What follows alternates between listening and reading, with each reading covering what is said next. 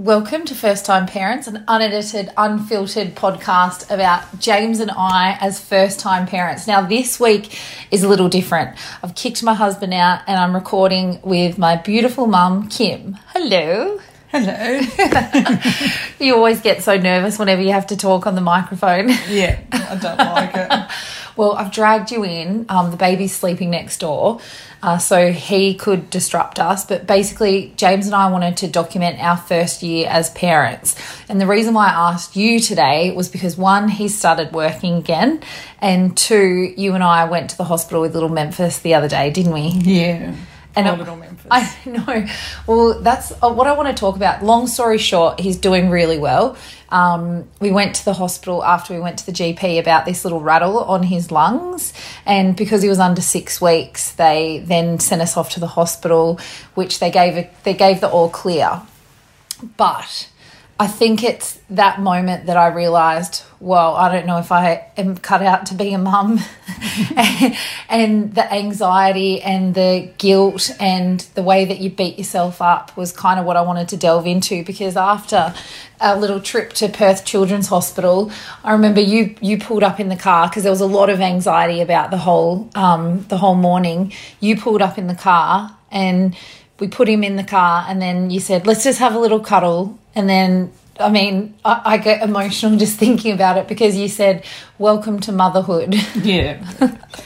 It's going to last forever. You'll always feel that, right? Well, let's delve into that, because I think I've only known Memphis for 6 weeks. So I've only been a mum for 6 weeks, but you've been a mum for, 35 years for me and 37 years for my brother.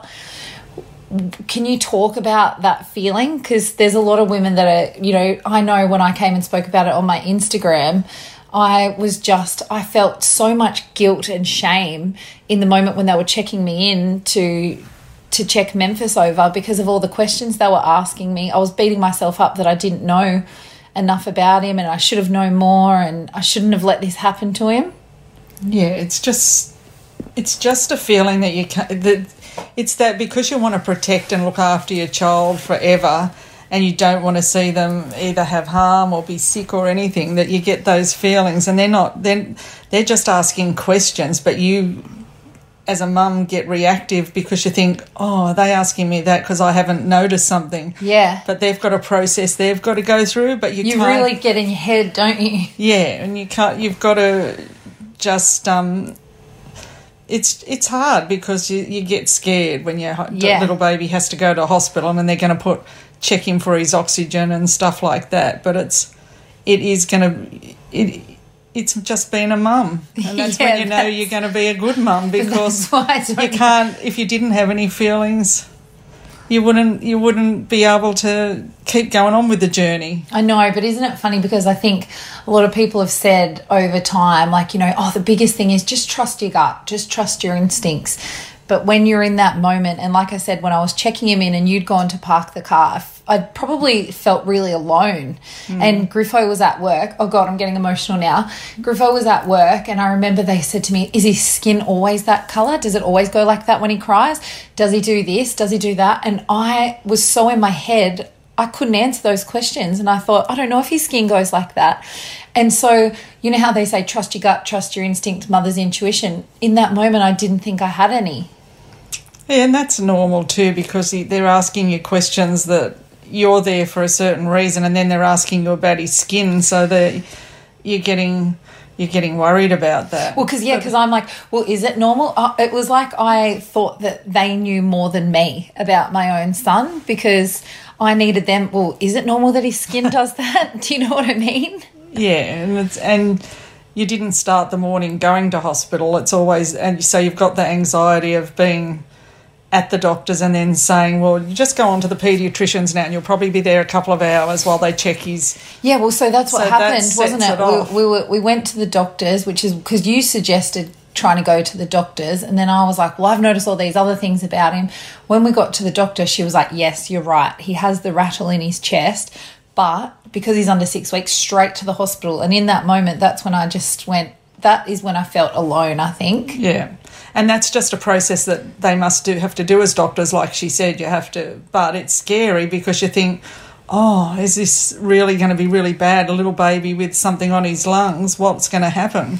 And I've never felt so helpless. Like, I feel like I've done a lot of things in my life and felt really lonely, and you know, and had moments through what I've talked about with my anxiety and stuff. But in that moment, I've never felt so helpless. And that's what you're going to feel like a mum, whether they're a baby or a teenager or an adult. You'll always be a mum, and you'll never let go of that feeling. But it just teaches you that. Well, how do you survive? Because you've survived 37 years with 2 children. How do you survive? Because you just then at the end of that, you've got to think, well, aren't I grateful that had these nice people look after him? I've been given some good advice, and I've been given some signs to look after. You just got to keep moving on. But is that what you did?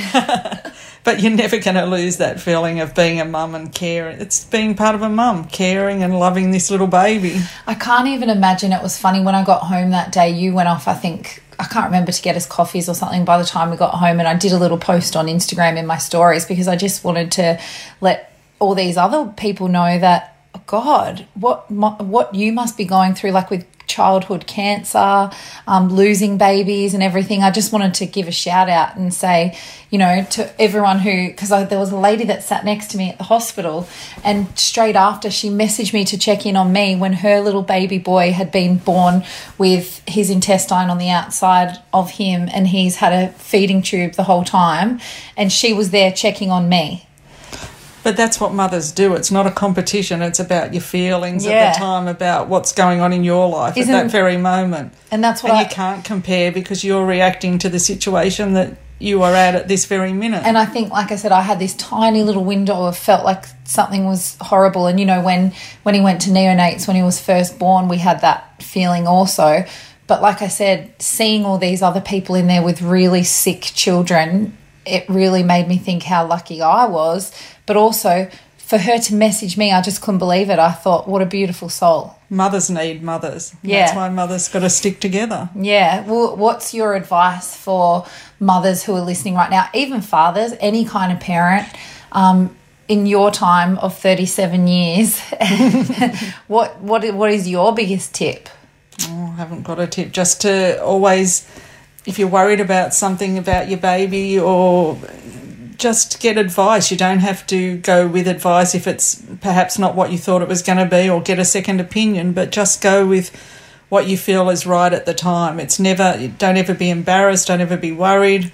Just react to the moment, and because that mother knows the baby best of all. Well, that's and dads do too. Dads do too. Dads notice a lot as well.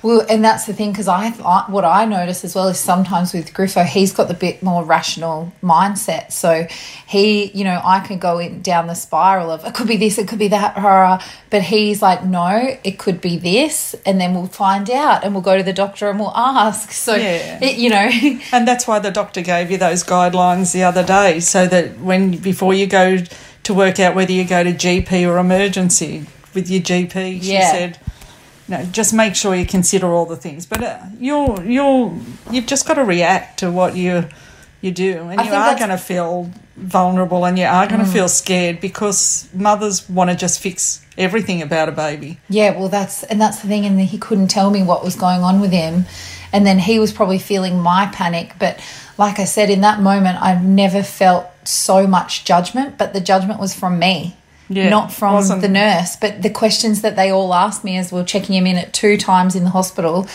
I was thinking, oh my God. And like I said, the judgment was purely from me, that I didn't know my baby. Yeah, and that's just because they've got to go through a process. But it's scary, because you're thinking, but I'm coming in for his chest. Why are they asking me about the colour of his skin? Is it supposed to be mottly? Is it supposed to be this? Yeah. Ugh, it's tough being a mum. I don't know how you've done it. If you could think of over 35 years of, you know, us being, you know, me being your daughter, was there a time that you felt incredibly helpless? Oh, you could never. Was there a standout? Well, probably when you had pneumonia twice and you were under around 4. Yeah. That was scary. because you just don't like that word pneumonia. And why did I have pneumonia? It wasn't like I was smoking darts at 4 years old. That happened later in life. You just got it because you had a tendency to have asthma and stuff like that. So bronchitis just went straight to your lungs. And then because you were vulnerable, probably Bathurst winter and stuff, you just got it again. And what do you reckon you were like as a mum? Did you feel all those anxieties and stuff? Because for me, I guess, from my perspective, is I always thought you had your shit together. I always thought that you were, I mean, for me, I remember you being the wicked witch when I was younger. But that's teenage. Yeah, I know, but that's what I mean. So I always felt like, oh, she's got her shit together. She's bossing me around. No, when you're only 24 and 26 when you're having a baby and it's scary. Yeah. Yeah, so you were nearly 10 years younger. Yeah, and then when Nick was a baby, he had the convulsions, so that's scary too. So how did you get through it? You just do, and you didn't have Google back then. So what did you do? That was probably good not to have Google.